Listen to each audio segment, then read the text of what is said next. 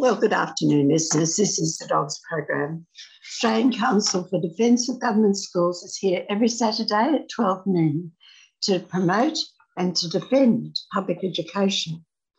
And our public education system is in crisis and is at the crossroads. Our education system in this country is at the crossroads. Are we going to have an education system from a democracy, or are we going to have an education system of choice for those who want a class-based and a religious-based education system, a sectarian and a divided community? For well over 100 years, we haven't had to put up with all of this nonsense, but we're putting up with it more and more and more. Our children are being divided, 1/3 of them. And here we are in a crucial election, and education hardly seems to be on the agenda at all. So we've done a press release 936. We're not the only ones who think about this, of course. Australia's schools, we say, are in crisis, so why isn't education a national priority? And that was the heading of an article written by Brett Henneberry in The Educator of the 9th of May issue. So here is Kimberly to read our press release 936. Over to you, Kimberly. Thanks, Jean. So this is the question asked not only by Brett Henneberry in the 9 May issue of The Educator, but also by Dr. Doherty, the AEU, public school parents, teachers and supporters. They are looking on gobsmacked as the coalition brazenly favours private schools and denigrates public school teachers. The Labor Party, falling into the bash the teachers slipstream, concentrates on post-war Second World War strategies for solving urgent teacher shortages. The arguments used by Henneberry, the AEU, and financial researchers like SOS are economic. Henneberry refers to recent research as follows. Over the years, a growing body of research has highlighted how greater funding for public education can deliver long-term economic benefits for Australia. However, we approach a crucial election at a time when the economy is reeling from pressures such as rising inflation, interest rates, and global supply chain disruptions. Australia's leaders are instead prioritising the lowering of living costs, an action item they rightly argue cannot wait. Prominent economist Adam Rorris points out that capital investment in the poorest 20% of Australian public schools, along with targeted increases to recurrent spending, could help generate approximately $5.2 billion every year in economic activity. More than $100 billion in benefits over the next 20 years. An additional annual investment of $3.8 billion per annum would bridge the gap between public and private schools in per student capital investment, Rorris said. Closing the gap would deliver an ongoing annual return of 37% above investment and an additional 37,000 full-time construction jobs, many more than the 1,000 or so jobs that the much vaunted JobMaker has been able to provide to date. Some influential education leaders say education should not only be a priority for government, but our top priority as a nation. But Pasi Sahlberg, the Professor of Education at Southern Cross University, previously the Deputy Director at the Gonski Institute for Education at UNSW, takes a wider view. He says it is no surprise that education is viewed as the most important key to sustainable recovery from current global crisis. Whether it is about economy, environment, health, or peace of the world, we won't be successful in the end without education, Professor Sahlberg told The Educator. Now, it is not enough to just repeat education as a national priority in election time. No politician would think that education is unimportant. What we need is common understanding of what kind of education we need for recovery for a better world for all of us. Professor Sahlberg said there are several long-term benefits of prioritising the creation of a system that provides everyone a fair opportunity to adequate, high-quality education. These are stronger faith among young people, the value of education in their lives, stronger public education system that can better tolerate external shocks like those experienced in Australia during recent years, and a nation that is able to collectively change the course of current developments for a brighter future for next generations. Professor Sahlberg says another way to understand why education should be a national priority in political elections is to predict some of the immediate consequence not to do so. Australia has clearly been in a downward trend in both quality and equity of education longer than a past decade now. Without refocusing education better on combating current inequalities will only make situations for increasing number of children worse, he said. Professor Sahlberg said that other harmful consequences of failure to make education as a top national priority include accelerating nationwide shortages of qualified teachers, further educational segregation of children to schools based on their socioeconomic backgrounds, and, as a result, growing frustration among parents due to broken promises of giving all Australian children a fair go through education. Evidence for changing the course of these national education priorities is clear, and so should be a road ahead after this election. Pasi Sahlberg makes much of growing inequities in Australian education and society, but is not prepared to tackle the private school interest, the major promoter and perpetuator of these inequities head-on, nor are the Labor or coalition parties. They are just downright frightened of the religious education lobby. Dogs are not. They are prepared to spell it out. The denominational system failed in the 19th century to educate all the children. The denominational system in the 21st century is dividing 1/3 of our children on the basis of class, creed, and colour, and is parasitic on the main public system, which it takes responsibility for the vast majority. 2/3 of Australian children. It's used to educate more than 80% of our children. It has taken billions of dollars of state aid over half a century, special deal after special deal with religious lobbyists, political blackmail by religious lobbyists at election after election, and a string of failed needs policies to lure 14% of insecure Australian parents into a myriad of overfunded religious schools which do not even do a good job of churching the children they educate. The fastest growing religion in Australia is no religion. Dogs believe that education is a right, not a charity. It should not depend on religious patriarchs all claiming to have the spiritual truth. It should not be provided at their behest, but paid for by all taxpayers, to those who can afford to pay. The current situation in Australia is at a crossroads. Private religious schools are now overfunded by taxpayers while public schools are deprived of funds. Private schools are duplicating public facilities. It is time to make private schools open to all children, teachers, and employees with offence to none. Religion should be the domain of churches, mosques, and the family. Fees should be made illegal, as they are in Finland, and independent schools should be just that, independent of taxpayer funding. Public schools are public in purpose and outcome, public in access to all children, teachers, and employees, public in ownership and control. The public system should be the only one publicly funded because it is the only one which is publicly accountable. Back to you, Jean. Many thanks, Kimberly. That's where the dogs are coming from. We're now paying for a lot of these schools. They really duplicate a lot of public facilities. They're parasitic. The amazing thing is that they have done so many terrible things to children. And not only to children, but also to taxpayers. There have been so many Auditor General reports. There was even one last year that said that these schools are not using taxpayer money as they should. And yet they are rewarded for very, very bad behaviour. At this election, dear listeners, make sure we don't reward politicians for allowing this bad behaviour to be rewarded in this way.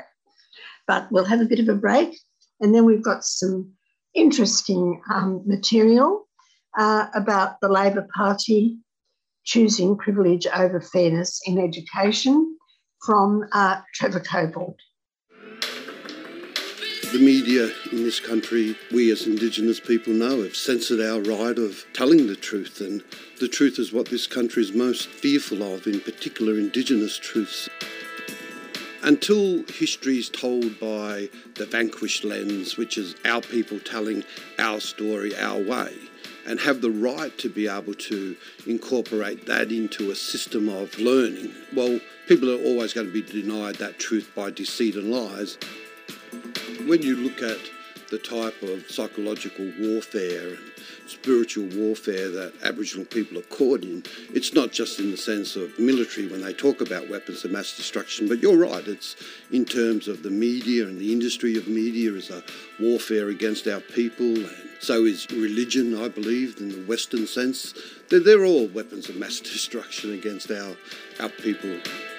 We need to keep Radical Voices on air. Subscribe now. Go to 3cr.org.au/subscribe or call the station on 9419 8377.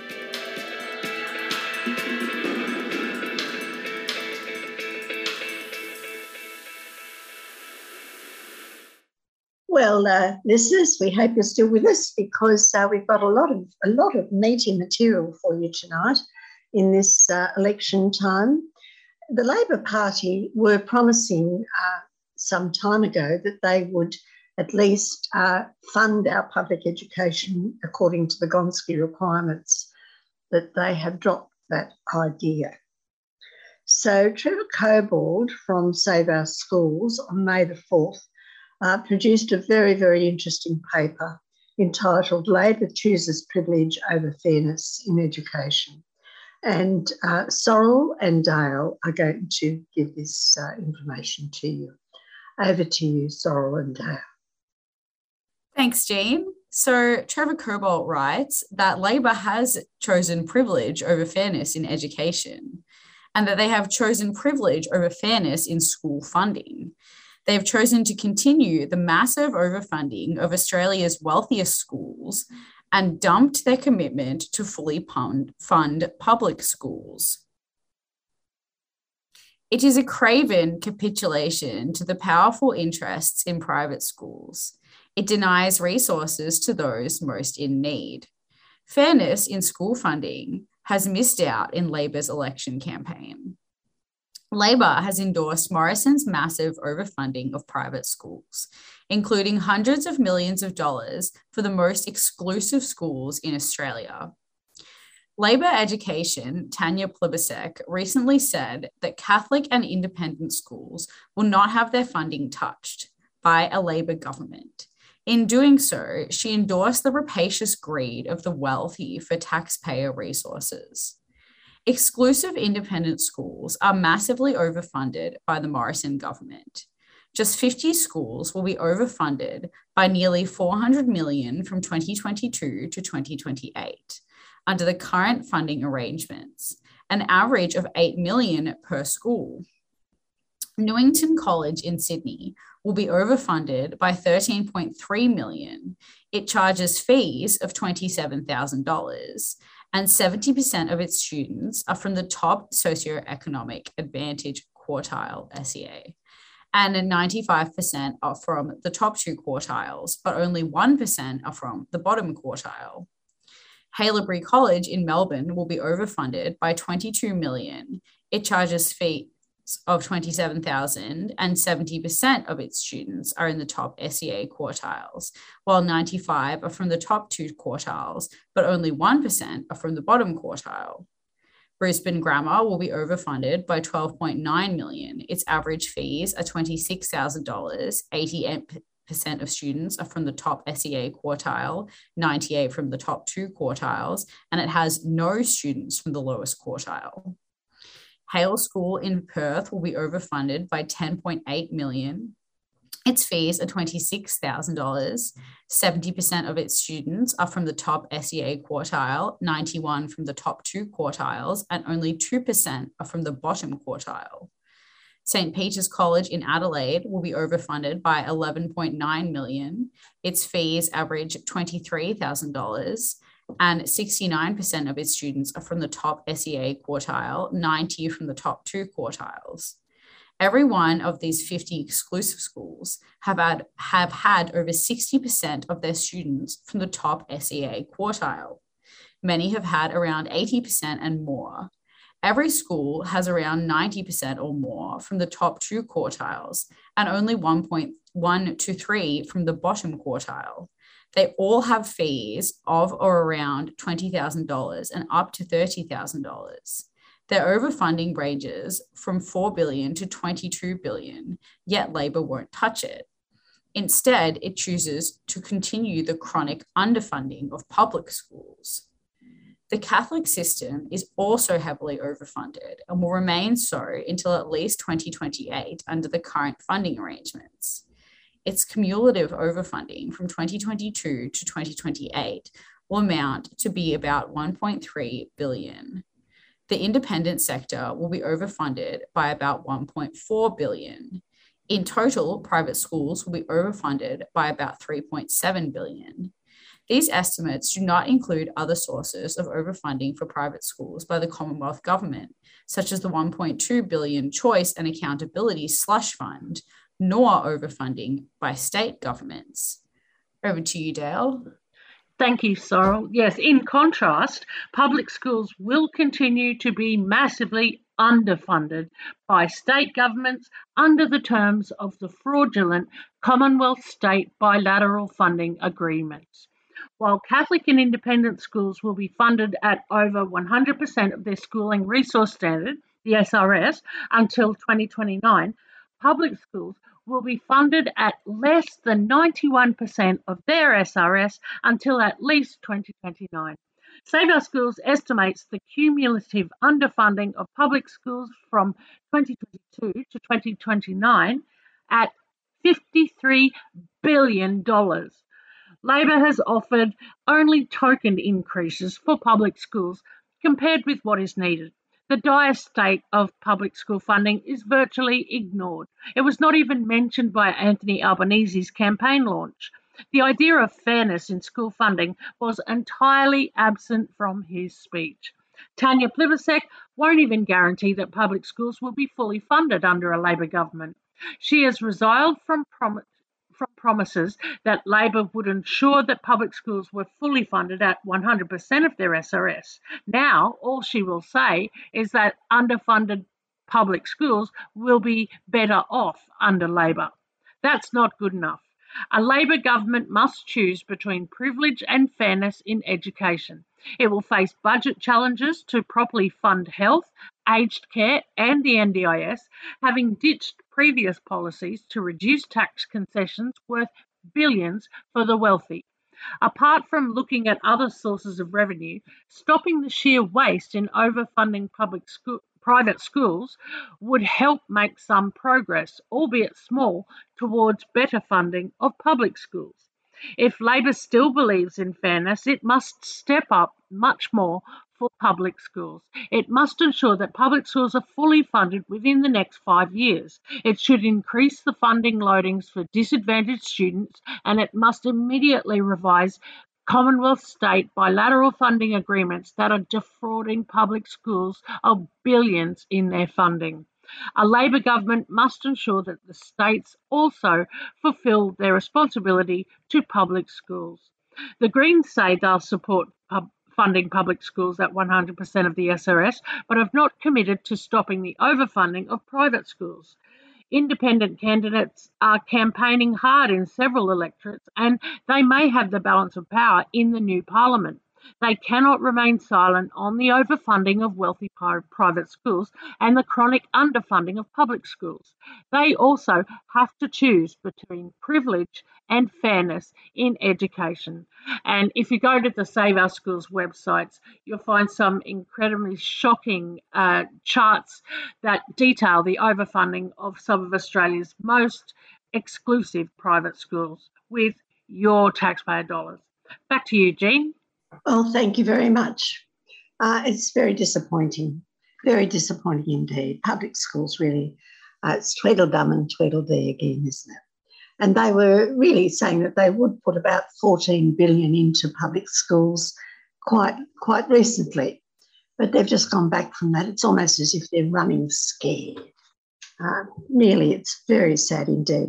Of course, Tanya Plibersek herself has sent her children, some of them to public schools and some to Catholic schools. But and she's not prepared to take on the private school interest, obviously. So we'll have a bit of a break. Thank you for all of that. And we'll come back with some more interesting material. all about a voice in our own country. We've got a reason to be screaming out, where's our voice in this country? Not that I want to be a part of the Constitution for that, That's why 3CR is so important to me and this community here. We've got a voice, but it's not, we're entitled to a bigger voice than what we've got. But it's all about having a voice. Subscribe to 3CR, fiercely independent and community controlled. Go to 3cr.org.au/subscribe or call the station on 03 9419 8377. Well, you've heard what, up to a point, the Dogs have got to say, and Pasi Sahlberg and Hanbury have had to say about education in the coming election. And you've heard what Trevor Cobbold has to say, his great disappointment at the Australian Labor Party and the way it has resolved on its promises. But the ABC has had some interesting material too. Some of you might have seen 7:30 in the last week, where there was a promo that private schools were doing very well with enrolments. But what was lovely about this was the young girl from Hume Secondary College who said how wonderful her public school was. And it was a very interesting report indeed. So we thought you'd like to hear what the ABC has got to say about what's happening with education and the election. And Connor Duffy, who is their education reporter, has an article on the website, Coalition Labor Outline Election Education Priorities, as experts say that Australia is a global outlier on private schools. Over to you, Kim. Thanks, Jean. I'll jump right into it. So it was a bold move for a newly installed minister in a complex portfolio. In a speech at an independent schools forum in March, Acting Education Minister Stuart Robert praised the teachers of that sector while lamenting what he called dud teachers elsewhere in the system, or, as Mr. Roberts said, the bottom 10% of teachers dragging the chain. Public education advocates, including the Australian Education Union, the AEU, called the comments shameful and insulting, while state Labor education ministers shared the outrage. Today, it's clear teacher quality is Mr. Roberts' preferred electoral fighting ground, with the coalition releasing a plan to block underperforming teachers from reaching the classroom, while the opposition pledges more for public schools and more money for high achievers to study teaching. However, for many in the system, the comments sum up a growing private-public divide, one that is seeing Australian parents sending their children to private schools in record numbers, and continued debate over what some have dubbed a culture war.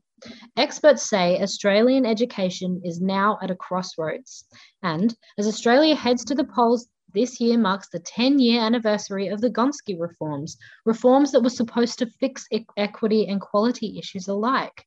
So, what are the Coalition and Labor offering?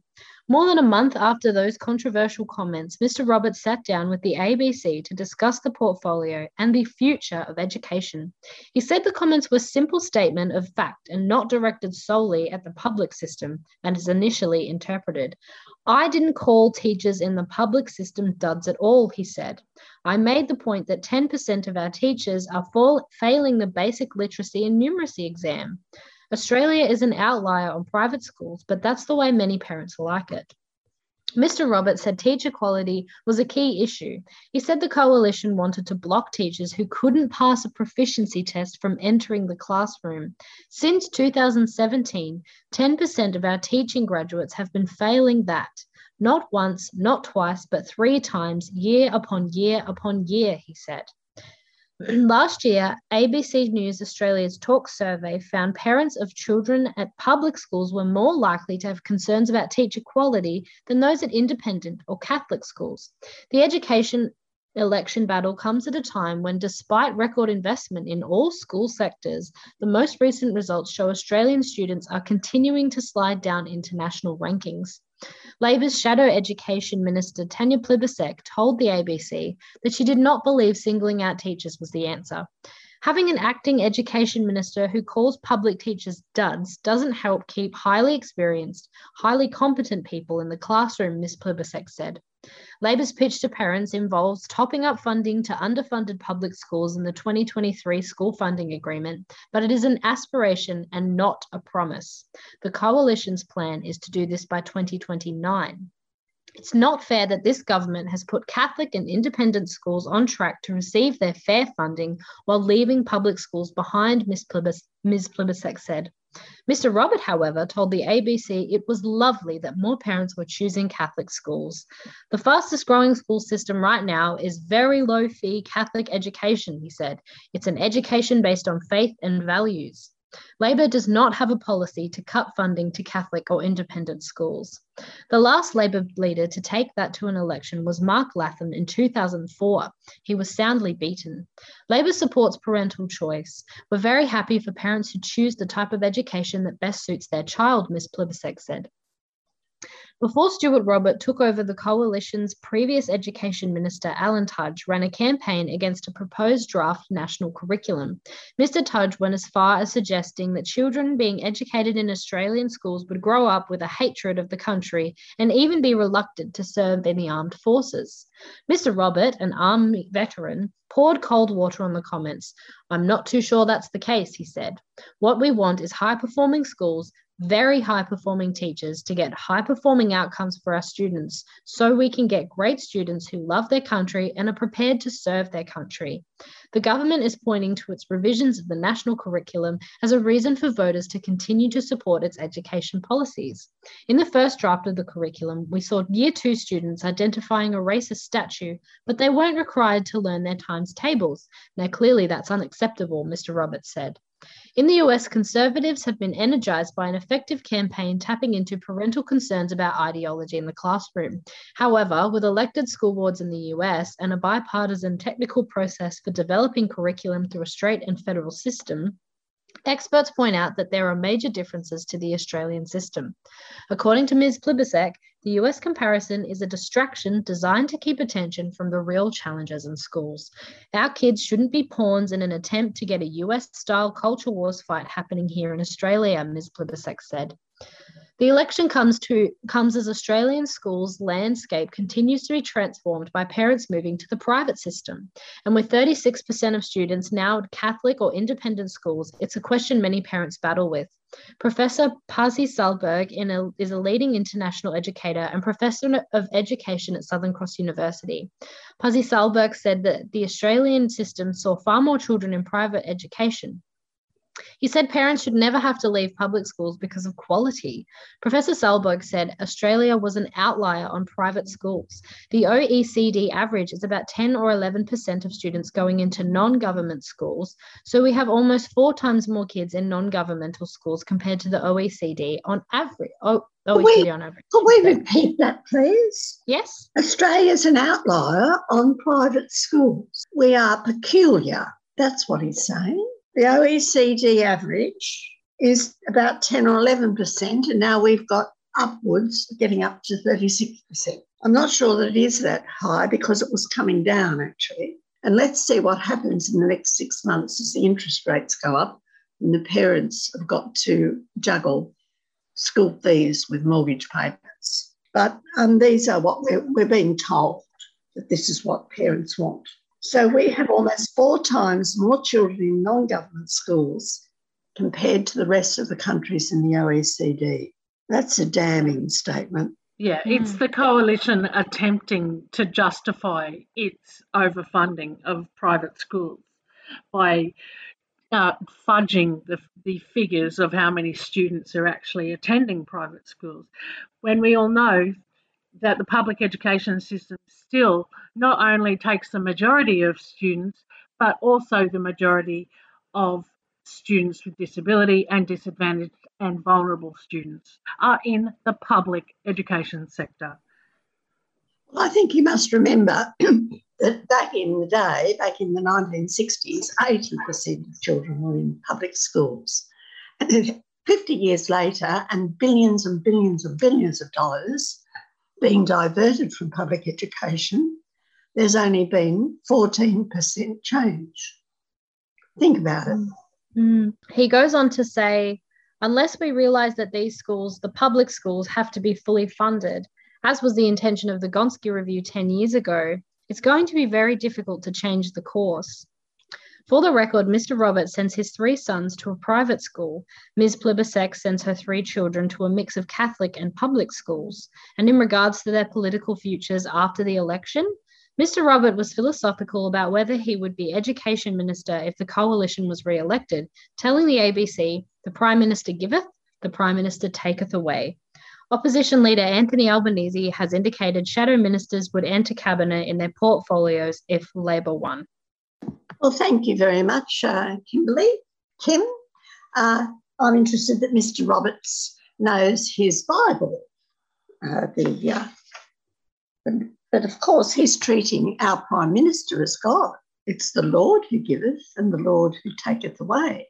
And that is the saying of Job after he had lost so many of his children and all his goods.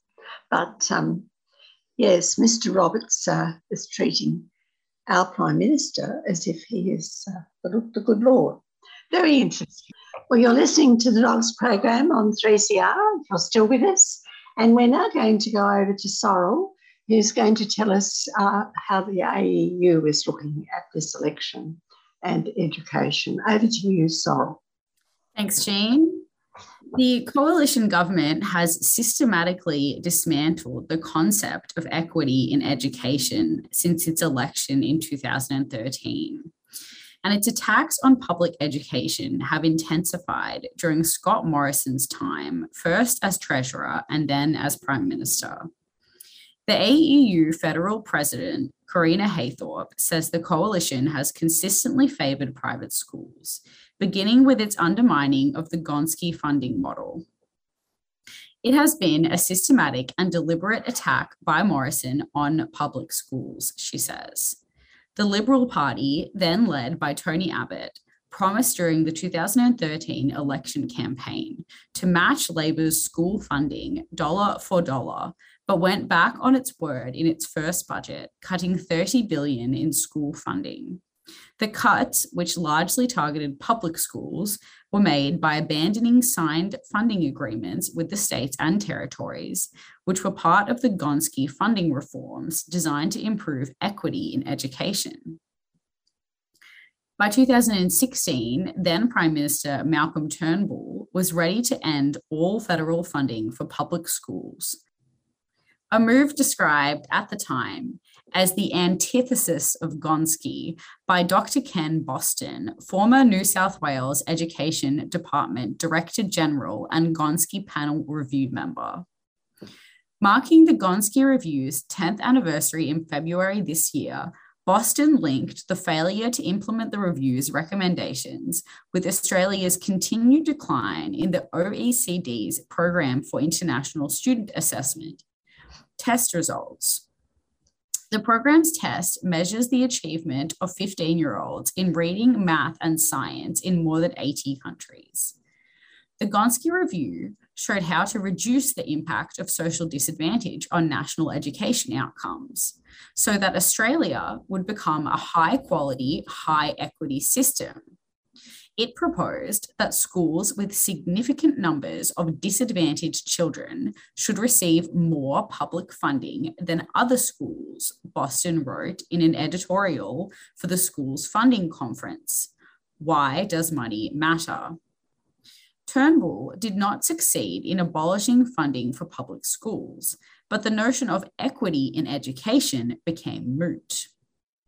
More than $22 billion was cut from planned public school funding for the decade to 2027 in then Treasurer Scott Morrison's 2017 budget, later reduced to $17 billion during robust Senate negotiations. Next, the Turnbull government revoked signed agreements with 5 states and territories and refused to deliver the 2 final years of school funding in 2018 and 2019. It also decided to end funding for capital works in public schools. Scott Morrison had barely warmed the seat in the Prime Minister's office before he delivered an astounding windfall for private schools. Less than 1 month after taking the top job in 2018, Morrison announced a $4.6 billion 10-year deal for private schools that included a $1.2 billion choice and affordability fund designed to address specific challenges in the non-government school sector, such as supporting schools in drought-affected areas, schools that need help to improve performance, and to deliver choice in communities. A few months later, his government negotiated new funding agreements with states and territories that locked in disadvantage for public schools. Each school's level of funding is determined by the Schooling Resource Standard, SRS, a calculation that includes a base level of funding plus loadings for students with higher needs. In theory, schools with higher numbers of students from disadvantaged backgrounds should receive more public funding, but very few public schools benefit in this way. By 2023, only 1% of public schools will receive 100% of their SRS funding, whilst private schools will receive their full allocation, and in some cases, much more. The Coalition has legislated an SRS funding cap of 20% for public schools, expecting states to make up the difference. Meanwhile, it hands over 80% of the SRS to private schools. In a further blow for public schools, the agreements to allow the states and territories to claim a 4% capital depreciation tax on their funding to public schools, reducing effective funding by an extra $2 billion per year by 2027. By the time the agreements expire at the end of 2023, the total recurrent funding shortfall for public schools will be a total of $19 billion over the 4 years from 2020, says Haythorpe. Scott Morrison has entirely failed public school students, their parents, and staff with this shocking outcome, she says. Gross inequalities in public school funding for teaching and learning resources are exacerbated by the urgent needs for high-quality school infrastructure to provide safe and comfortable learning environments for students. The Morrison government's blatant favouritism towards private schools was once again on display when it discontinued the provision of capital works funding for public schools in 2017, leaving the states to cover the cost.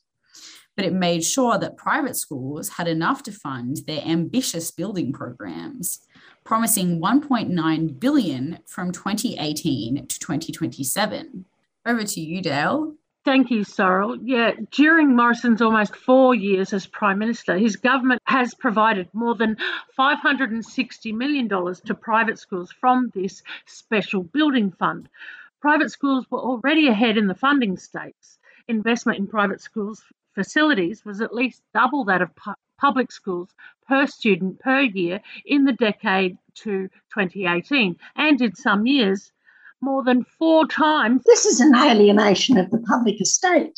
This is actually buying assets for public companies and alienating them from the actual ownership of the taxpayer. It's really quite shocking when you sit and think about it. Public schools are owned by us, usually, but these private schools are privately owned.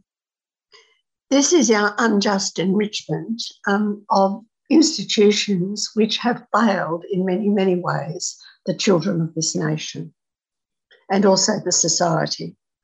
And this is on the record. We've had a commission of inquiry into sexual predation. We have evidence even in this last week of quite shocking bullying going on at a place like Parade College. And yet these institutions are rewarded time and again with millions and now billions of our money. Yeah. Quite shocking. Yeah, well, I mean, it says that it's even gone as much as 4 times higher per student per year to private school students. And that's from a report by Adam Rorris. And so for every dollar invested per child in a private school, a public school student would receive between 27 and 50 cents Rorris said. So in 2019, the federal budget included a few crumbs for public schools in the form of an election campaign-driven local school community fund. The one-off allocation of $30.2 million was to be shared by all of Australia's 9,542 schools, public and private, and it was distributed by local MPs. So each school received just over $3,000 to spend mainly on furniture, shade sails and playground equipment. It was an insulting and cynical act, Corinna Haythorpe said, that had no chance of meeting the school's need. And this article just goes on instance after instance of overfunding. But watchdogs are calling out for funding checks. You know, the Morrison government's dodgy funding deals for the private sector have not gone unnoticed. An Australian National Audit Office, ANAO, review found that the Education Department had failed to adequately monitor whether school funding had been allocated, used and distributed in accordance with legislative requirements. The ANAO report published in June last year also concluded that the department's approach to assessing the impact of school funding on educational outcomes was not fully effective. The report found that many recommendations from the 2017 ANAO review of schools funding have either been not implemented or were partially implemented by the department. Corinna Haythorpe from the AU says the ANAO report is evidence that the Prime Minister is not to be trusted. You can't rely on him to nurture, protect and support public schools. He's intent on bolstering the private sector at the expense of the public school sector, she says. As we go to the polls, we need a government that will be true to the Gonski recommendations and address the inequity that's become so deeply entrenched for public schools and their students under the Morrison government. And just on the side, on a personal note, just the whole concept that capital funding for public schools was just stopped completely under Turnbull. That's an act of gross negligence for the majority of Australia's school students. And it really let disadvantaged and vulnerable sectors of our society know how little their government thinks of them. Well, given the Auditor General's report, and there's been many of them, you can now understand why Mr Morrison has also cut back the funding of the Auditor General and doesn't want to have an integrity commission. Yeah. And you can understand why so many voters are saying that one of the big issues is an integrity commission at the federal level that's got a few teeth in it, like the one in New South Wales. No wonder Mr Morrison is concerned. Anyway, we'll have a bit of a break and we'll come back.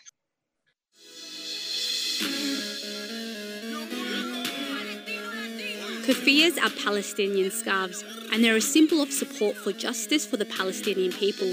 Buying one will support the last remaining factory in Hebron that makes kufiyas, and all proceeds from the sales support projects in Palestine, especially Gaza, as well as local solidarity organisations. From the traditional black and white kufiya to an array of modern designs, all scarves are just $30 each. Explore the range and order online or drop by 3CR during business hours. Wear your support for the rights of Palestinians. Go to kufiyas.org.au, that's KUFIYAS.org.au, a 3CR supporter.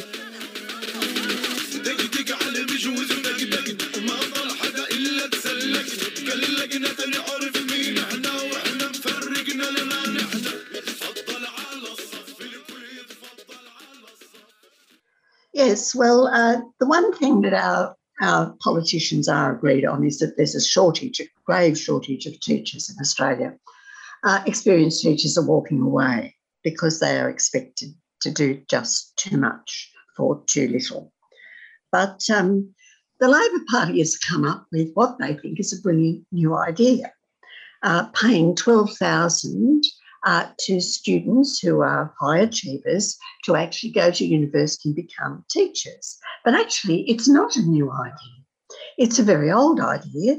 After the war, there were a lot of children in our public schools and we didn't have teachers to teach them. So they had scholarships for working class and other children to go to university and become teachers, and then they were bonded for 5 years to go out and teach in Woopul, we called it, in the drought-ridden areas or in the Woopul. So this is the brand new idea that Mr. Albanese seems to have come up with. Over to you, Dale. Thanks, Jean. This is an article by Shane Wright. High achievers to get up to $12,000 a year to become teachers under Labor. High achieving students would get up to $12,000 a year to study for an education degree and then work in regional parts of Australia under a plan from Labor it says will boost teacher numbers and standards across the country. In the second last week of the May 21st election campaign, Labor leader Anthony Albanese will announce on Monday a $146.5 million plan that also includes encouraging 1,500 professionals to leave fields such as mathematics and hard science and go into the nation's classrooms. Education has so far barely registered during an election campaign dominated by the cost of living, foreign affairs and post-COVID-19 recovery issues. But on Monday, Labor will turn its focus to an area it says has been neglected under the government of Scott Morrison, claiming Australian students are falling behind their peers in countries such as South Korea, China, Britain and the United States. Despite state and federal government efforts to improve the quality of teachers, the number of students with an ATAR over 80 going into education degrees has collapsed to 3.3%, compared to 30% in the early 90s. Schools are also facing a teacher shortage of up to 4,000 positions by 2025. Labor leader Anthony Albanese will on Monday promise to double the number of high achievers studying education over the next decade, from about 1,800 now to 3,600 a year. To do this, a Labor government would pay $10,000 a year to 5,000 students with an ATAR over 80 to study an education degree. Most courses are 4 years long. For those students who commit to teaching in regional area, they will receive $12,000. Albanese said if the number of high achievers studying education was doubled, the average student could gain between an extra 6 to 12 months of learning by year 9. Labor will also promise to boost the High Achieving Teachers program to support 1,500 qualified professionals to leave their specialities and learn to become teachers. These people would retrain as part-time teachers' aides whilst undertaking a master's degree in education. The extra 1,500 places will include 700 new Teach for Australia teachers and 60 new teachers through La Trobe University's Nexus program. The places will be on top of Labor's promise to provide 20,000 extra university positions. Albanese said the programs were aimed at ensuring the education system had high quality teaching. We want to make sure our kids get the best education they can. That means we have to make sure they're getting the best quality teaching, he said.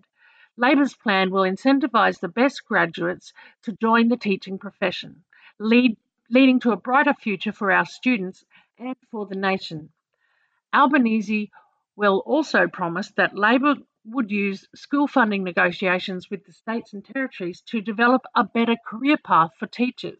He said this could include higher pay and more responsibility for, quote, elite teachers who may be literacy or numbers specialists. And just a couple of comments. Steve said there's no statistical evidence to support a correlation between ATAR and academic outcome. Why 80 and not some other number? If the ALP is to become a fully fledged supporter of the meritocratic illusion, then wouldn't university grades be a better measure? And can they demonstrate a correlation between ATAR and teaching ability?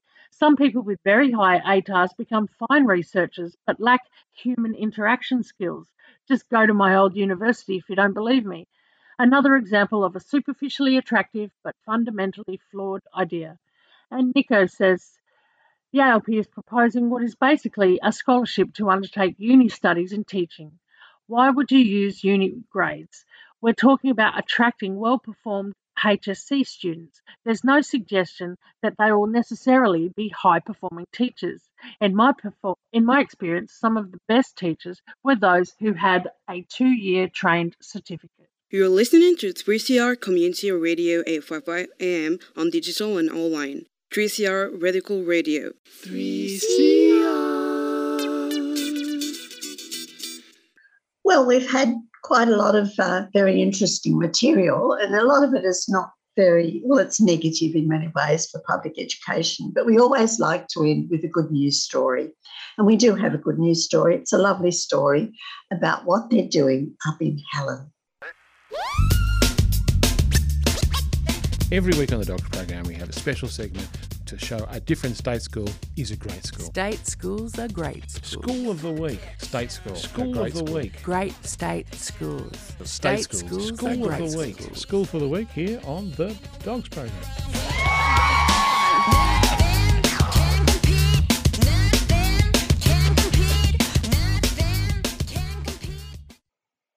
And this week's Great State School is Hallam Senior College.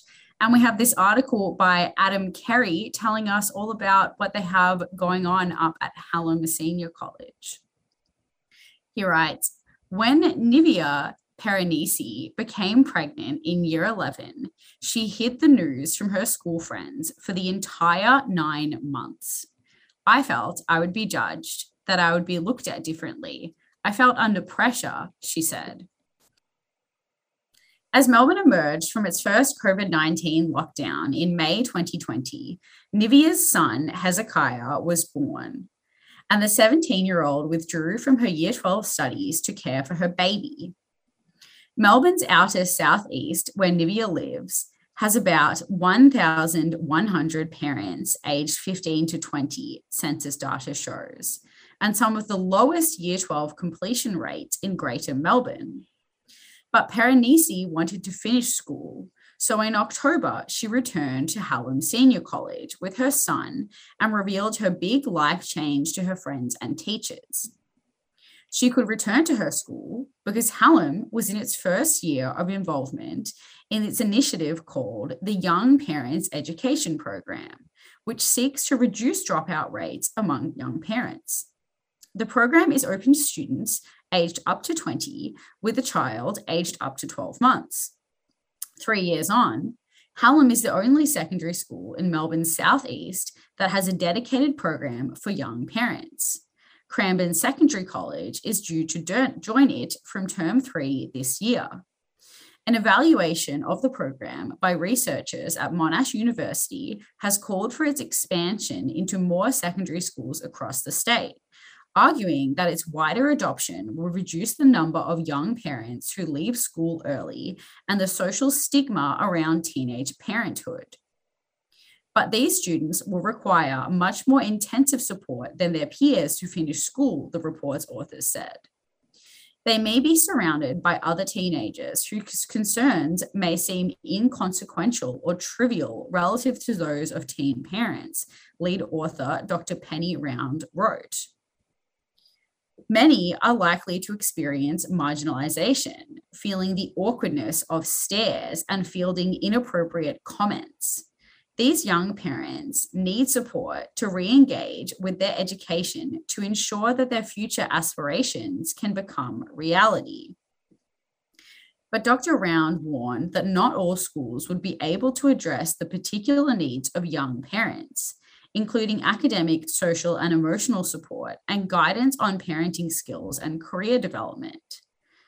At Hallam, there is a dedicated learning space for VCAL classes attached to a nursery for children. There is one teacher in the classroom and one parent support worker in the other room, which is separated by glass windows so that the students can keep watch on their children. When I first took him in, being a teenager, you feel like you can get judged. But once I walked in and saw the other mums, I felt like I'm not alone in this. I had found my community, Perenisi said. She received her Year 12 certificate last year and wants to return to study to become an early childhood educator. Greg McMahon retired as principal of Hallam Senior College last year, but oversaw the program's introduction. He backed the call for it to be expanded to other schools. If these young people don't get the support and encouragement they need to finish Year 12, then their potential for moving forward in terms of employment and education diminishes, and the future cost to society is massive, McMahon said. Young Parents Education Program Manager Mary Tricese Brown said 8 young mothers had completed Year 12 at Hallam since 2020, but no fathers, although it is open to men. They have gone on to work in fields including nursing, rail manufacturing, office administration, and as a travel agent. A spokesperson said the Department of Education and Training works with all government schools to put supports in place for vulnerable students, including those who are embarking on parenthood while still at school. The Victorian budget for 2022 to 2023 invested more than $37 million in the Navigator program, supporting young people at risk of disengaging from school, the spokesman said. Excellent news story there. Well done, Hallam Senior College. You are this week's Great State School of the Week. And that's all we've got time for this week on the Dogs program. Thanks to Sorrel and Jean and Kim, and I've been Dale. And you can find out more about the dogs at our website at www.adogs.info. That's www.adogs.info. But until next week, it's bye for now.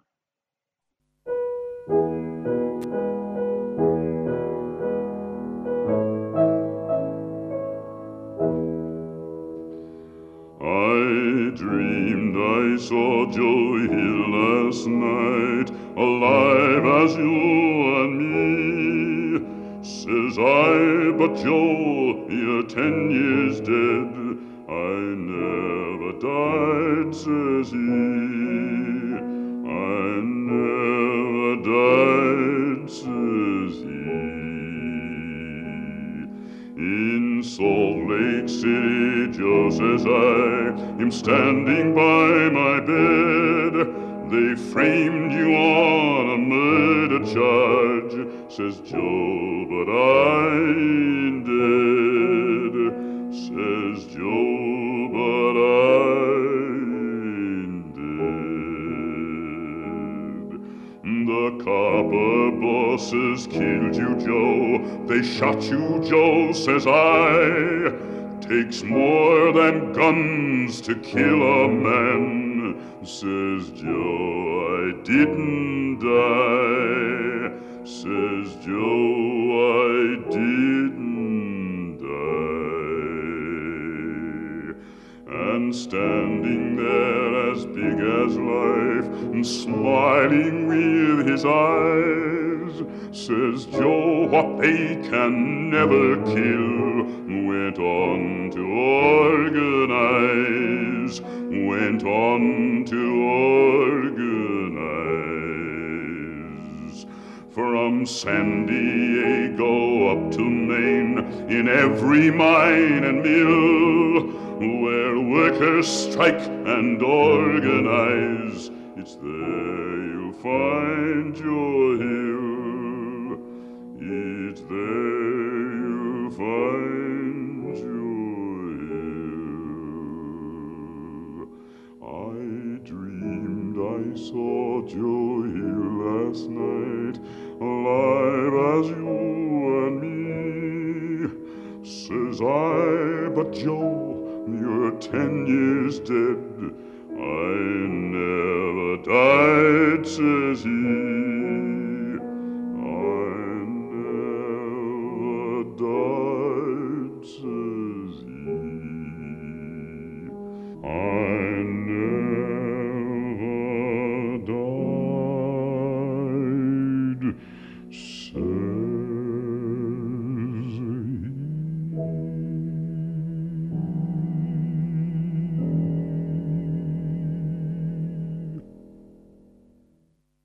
You've been listening to a 3CR podcast produced in the studios of independent community radio station 3CR in Melbourne, Australia.